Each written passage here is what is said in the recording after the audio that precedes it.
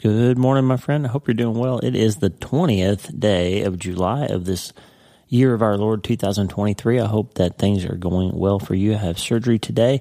Going to be ministering to a couple of folks with my hands, and prayers for Damon and I and Alan, Kristen, and the whole team that we will deliver some high-quality health care here in Nebraska for these folks today and get them back on their feet. Boy, we've had a lot of fun since the book launch. Hope is the First Dose, of course, came into the world 2 days ago. It's 2 days old, and you can get Hope is the First Dose, a treatment plan for recovering from trauma, tragedy, and other massive things anywhere books are sold. Don't forget to support your local booksellers. We have all kinds of special announcements, things that are coming up. We have one that I want to put on your radar. On the 7th of September, we have a live event that all of you, everybody listening here, can participate in. It's going to be an online, live, 1-hour conversation with me and Max Lucado from San Antonio, and we are super excited about that. So more details to come. You'll be able to get on a link. It's a Zoom-hosted 1-hour webinar that Max and I will be talking about hope and pain and faith and doubt and how to get back to your feet when things are hard. And of course, there's no more trusted voice in how we get back on our feet than Max Lucado in the current world. And he's been so gracious to not only endorse the book, but to spend this time with me on September 7th. Lots of stuff happening with the book to bring you some hope that you need. Today, I'm going to give you a throwback episode because several of the interviews that I've done so far about the book want to talk about this concept that you and I have talked about numerous times about hope being the first dose. I give you a treatment plan. Hope is the first dose, and the key components of hope are memory and movement. So what does that mean? People are asking me, what do you mean by memory and movement? What does that mean? And how do you break down how people can reliably find a way back to hope? I'm going to give you that back here this morning. We had a good talk about it on the podcast not too long ago. So I'm going to give you that back, including a song from Tommy Walker, Jesus, You're the Answer. A tremendous song to help us kind of figure out what are we really longing for when we're searching and hurting. And so there's a good song from my friend Tommy coming up at the end of that.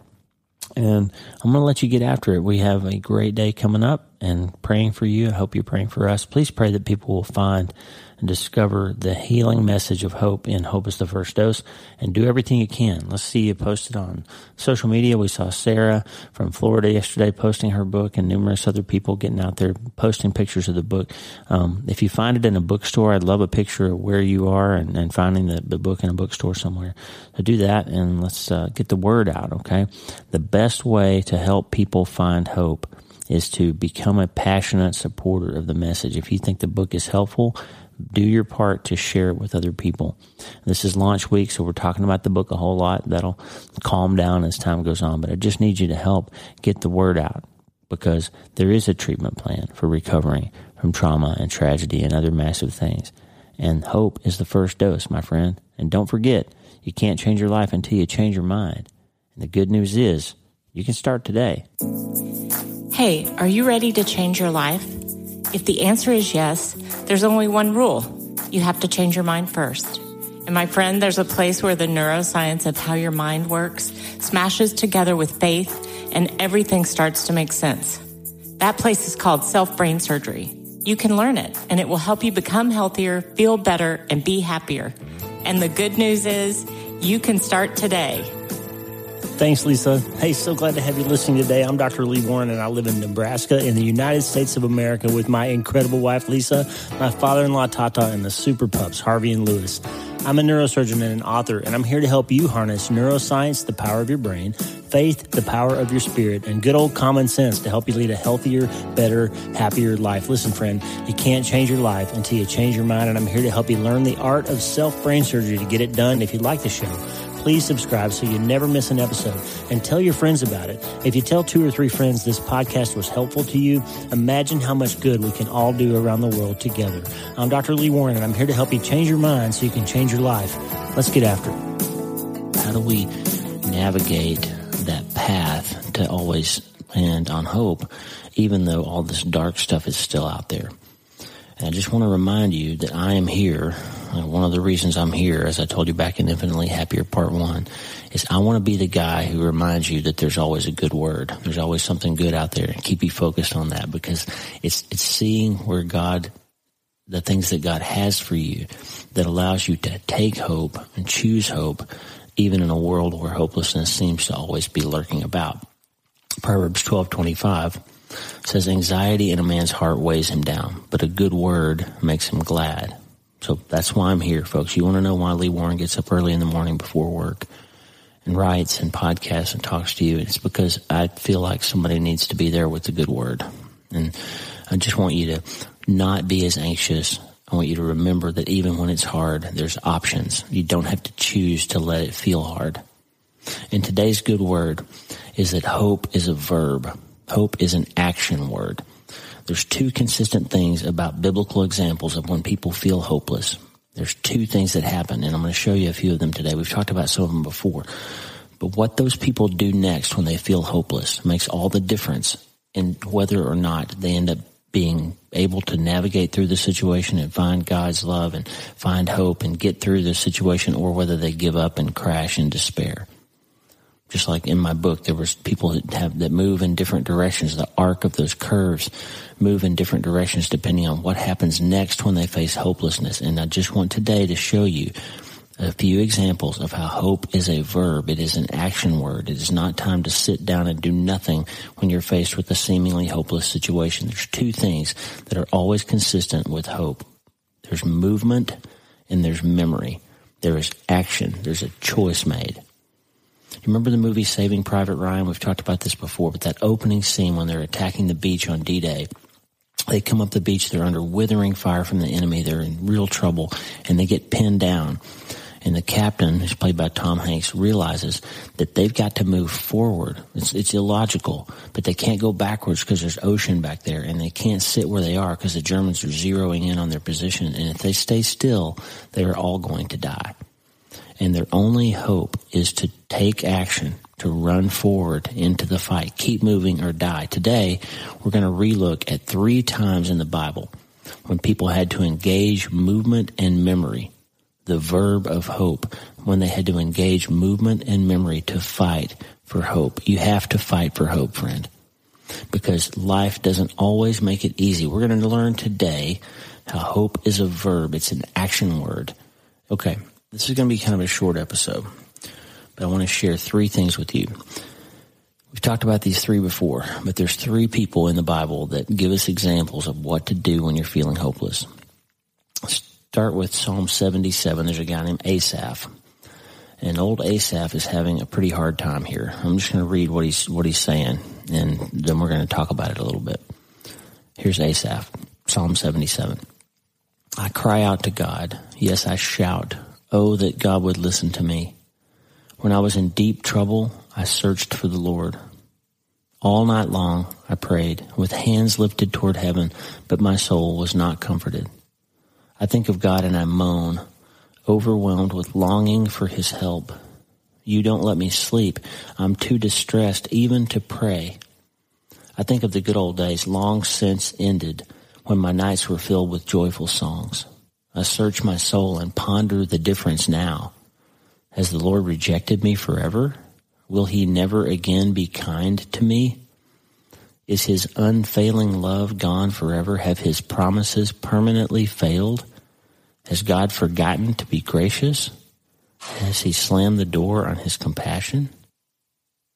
And I said, this is my fate. The Most High has turned his hand against me. But then I recall all you have done, O Lord. I remember your wonderful deeds of long ago. They are constantly in my thoughts. I cannot stop thinking about your mighty works. O God, your ways are holy. Is there any God as mighty as you? I love this. So he's in the middle of this pity party, right? He's reminding himself how hosed he is. Everything is over. I'm done for. God's forgotten me. All is lost. Things are as bad as they can get. I'm resigned to my fate. I'm done for. This is my fate, he says in verse 10. The Most High has turned his hand against me. But then look what happens. He makes a decision. I recall. he said, verse 11, but then I recall all you have done, O Lord. So he says to himself, hey, time out, stop. Get off this train of catastrophe. Get off this worst case scenario ride that you're on. And just remember for a second, you've been here before. You've been through hard things. God's always come through. And then he comes down to this. Verse 13, O God, your ways are holy. Is there any God as mighty as you? I wrote about in my book, I've seen the interview. There's a quote from Oswald Chambers. He's one of my favorite old writers.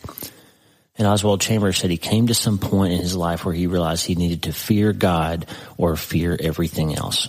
And basically, whatever you think about God, like at least he's always there. And if you understand, even though he's sometimes sort of terrifying, if you get to know who God is, you understand that you can trust him and that he's strong and he's merciful and he's kind and he's compassionate and he never fails and he will get you through whatever it is that you're going through. It just doesn't always look like you think it's going to look like. So Asaph is here and he's in this huge pity party and he makes a choice.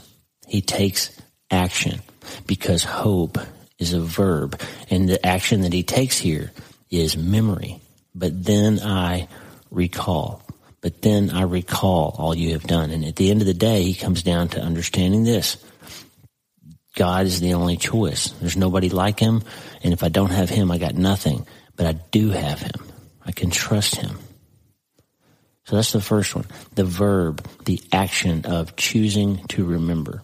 Now let's go to Psalm 143. Here's David. Let me read you this one. Hear my prayer, O Lord. Listen to my plea. Answer me because you are faithful and righteous. Don't put your servant on trial, for no one is innocent before you. My enemy had chased me. He has knocked me to the ground and forces me to live in darkness like those in the grave. I am losing all hope. I am paralyzed with fear.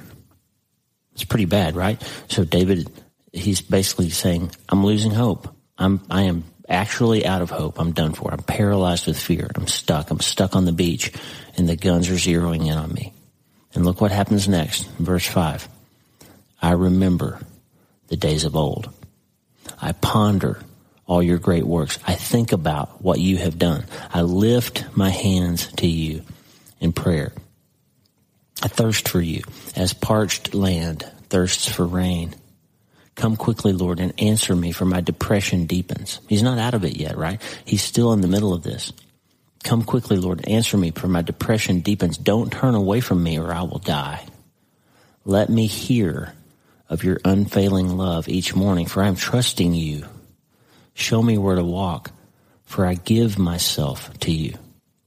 Go through this with me and look at all the verb stuff here. Look at all the action words. So David is in the midst of all this despair. He's despondent. He even comes to the point where he says out loud, I'm losing hope. I'm done for, guys. I'm out. I'm paralyzed with fear. But then, just like on the beach with Private Ryan, he waves himself forward. I remember. I ponder. I think about. I lift my hands. I hear, for I am trusting you. I give myself to you. You see all that action? There's movement in there. There's memory. I'm going back. I'm thinking about other times when I felt the same way, when I've given up hope, when everything seemed to be lost, but somehow you helped me get through it. I remember. There's a huge amount of power in memory. Not in going back and looking at all the mistakes, looking back at all the fear, looking back at all the shame. Not that. Remembering the fact that whatever you felt in times past, somehow God got you through it. He made it possible for you to survive it. So memory, pondering, thinking about, and then action, movement. I lift my hands to you. Let me hear you. I'm trying to hear you, God. I'm trusting you. I give myself to you. There's all that action in there. You see that? So we see Asaph using memory. We see David using memory and movement, because hope, my friend, is a verb. It's an action word. It is not passive. Now, my favorite is Jeremiah.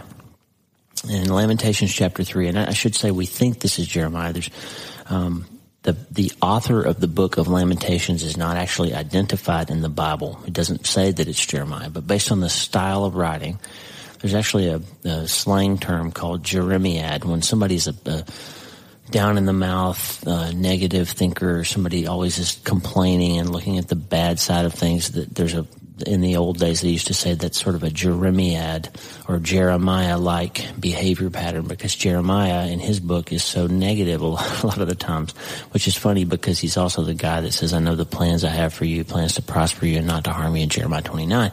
But Jeremiah focuses kind of towards the negative. So when Lamentations is happening, the style of writing is so Jeremiad, if you will, that people think it's probably Jeremiah. So check him out in Lamentations chapter 3, this huge, colossal, massive pity party that Jeremiah is throwing.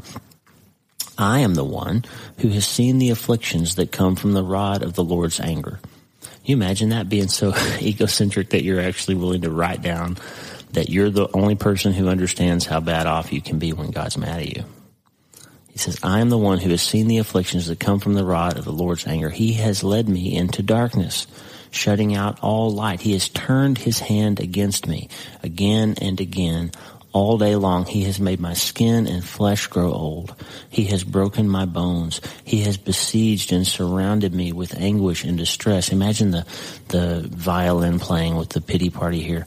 He has besieged and surrounded me with anguish and distress. He has buried me in a dark place like those long dead. He has walled me in and I cannot escape. He has bound me in heavy chains. Man, he's really laying it on thick here. And though I cry and shout, he has shut out my prayers. He has blocked my way with a high stone wall. He has made my road crooked. He has hidden me like a bear or a lion waiting to attack me. He has dragged me off the path and torn me in pieces, leaving me helpless and devastated. He has drawn his bow and made me the target for his arrows. He has shot his arrows deep into my heart. My own people laugh at me. All day long they sing their mocking songs. He has filled me with bitterness and given me a bitter cup of sorrow to drink. He has made me chew on gravel. He has rolled me in the dust. Peace has been stripped away, and I have forgotten what prosperity is. I cry out, my splendor is gone. Everything I hoped for from the Lord is lost. I can hear in Jeremiah here, if it's Jeremiah, I can hear when people say things like, why does everything have to be so hard all the time? Why does nothing in my life work out? Why do I have to be in this situation? Why does God always do this to me? Why is everything so hard? Why? Right? That's where he is right now. He's in this place. Peace has been stripped away from me, and I have forgotten what prosperity is. I cry out, my splendor is gone. Everything I had hoped for from the Lord is lost. The thought of my suffering and homelessness is bitter beyond words. I will never forget this awful time as I grieve over my loss. Now, I'm not making fun of it. There's a bad situation. You read the context of Lamentations here and what's going on. This is a bad situation. The people are really in trouble.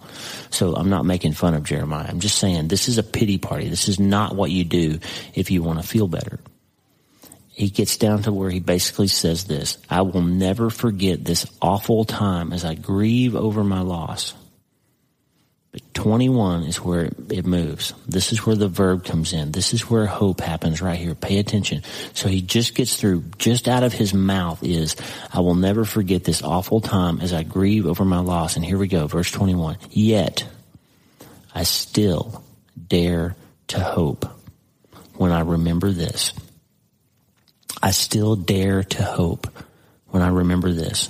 The faithful love of the Lord never ends. Another translation says, the steadfast love of the Lord never ceases. His mercies never come to an end. Great is his faithfulness.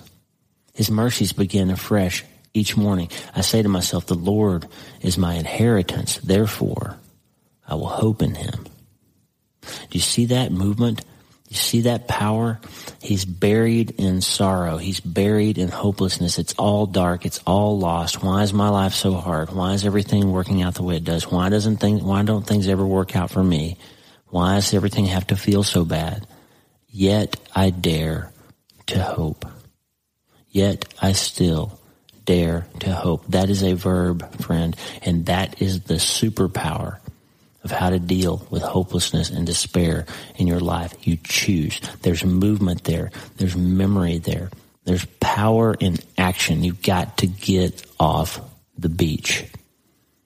Now he goes on Verse 25, the Lord is good to those who depend on him, to those who search for him. So it is good to wait quietly for salvation from the Lord. And it is good for people to submit at an early age to the yoke of his discipline. Let them sit alone in silence beneath the Lord's demands. Let them lie face down in the dust, for there may be hope at last. Let them turn the other cheek to those who strike them, and accept the insults of their enemies, for no one is abandoned by the Lord forever.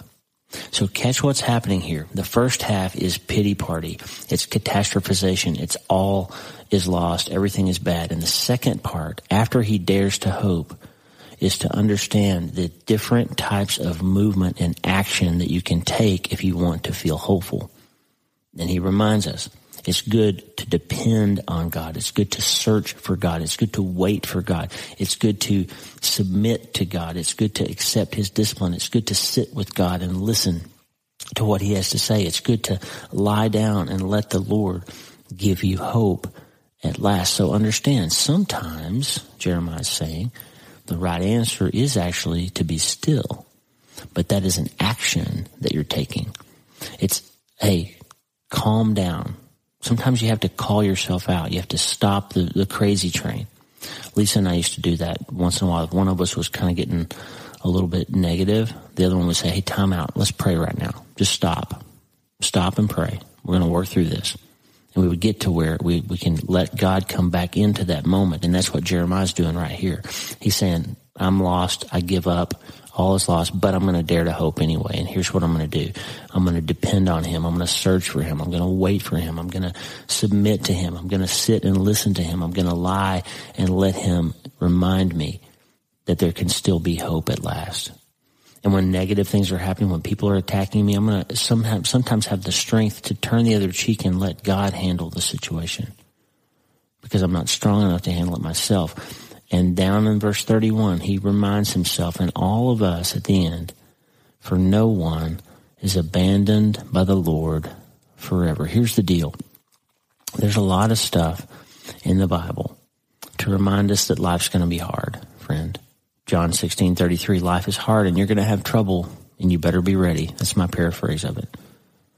But when things do get hard, when hopelessness arises, you have to remember that you're not a victim to it, that the only way through hopelessness is to choose hope, to actually engage the verb, the action muscle of hope, and the tools with which to do that are movement and memory. Look at 1 Peter 5:7 when he's talking about anxiety. Cast all your anxiety on him because he cares for you.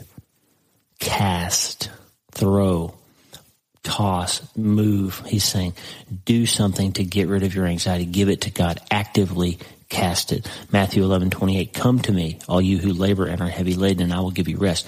Move, he's saying, come to me. Bring it to me. Cast it on me. Let me have it. I'm bigger than you. Psalm 55:22, cast your burden on the Lord and he will sustain you. He will never permit the righteous to be moved. There's action here. There's not passivity. There's not weakness. There's strength. You're taking action when you feel hopeless. Philippians 4:6-7, do not be anxious about anything, but in everything, by prayer and supplication with thanksgiving, let your requests be made known to God. And the peace of God, which surpasses all understanding, will guard your hearts and your minds in Christ Jesus. He's saying, if you're feeling anxious, if you're feeling hopeless, if you're feeling lost, take action. Pray. Bring thanksgiving to me. Make yourself be thankful. Go through the mental exercise of saying, time out, stop. I'm going to engage hope. I'm going to dare to hope here. And then God's peace will guard you. And one more I'm going to leave you with today, Psalm 46:10. Another choice, just like Jeremiah just said, be still and know that I'm God. Sometimes the action is to be still. Sometimes it's to engage Proverbs 17:27 and bridle our tongue. It's to bridle our brains and say, time out. I need to stop. I need to listen. I need to lie face down and let God mentor me for a minute. It's time to take action, and sometimes that action is to be still, because sometimes we get off and we tear off into a run like a scared horse, and we're terrified and we're hopeless and we just run away, right? And God says, calm down, bridle your brain. Be still and know that I am God. That's how you show that you're wise. Proverbs 17:27 and 28, an understanding heart keeps you cool, calm, and collected no matter what you're facing. And one more thing I'm going to talk about for just a second. And we don't talk about sin very often anymore. We don't. We're in this kind of world where nobody ever wants to be offended or offend anybody. And we talk about grace a lot more than we do about sin. But sometimes one of the problems we're having when we're facing hopelessness is that we're engaging in activities that make us more hopeless. Psalm 19 talks about presumptuous sin. The psalmist says, how can I know all the sins lurking in my heart? Cleanse me from these hidden faults. Keep your servant from presumptuous, deliberate sins. Don't let them control me. Then I will be free of guilt and innocent of great sin. May the words of my mouth and the meditation of my heart be pleasing to you, O Lord, my rock and my redeemer. So we're not going to have a big theological conversation about sin and things we should and shouldn't do here because you need to talk to your pastor about that. But here's something I want you to just understand.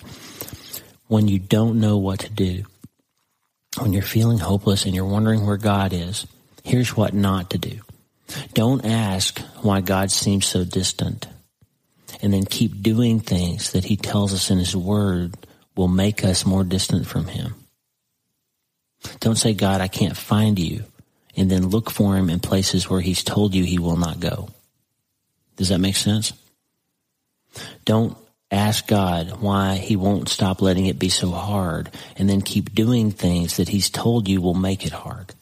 Because he's given us a whole list of things. Don't lie, don't steal, don't cheat, don't commit adultery, don't drink too much, don't gamble, don't spend money frivolously, don't fail to worship me, don't fail to get in community with other people who can help you. Don't do all those things because they make your life harder. So don't rail at God and shake your fist at him and say, why is everything so hard?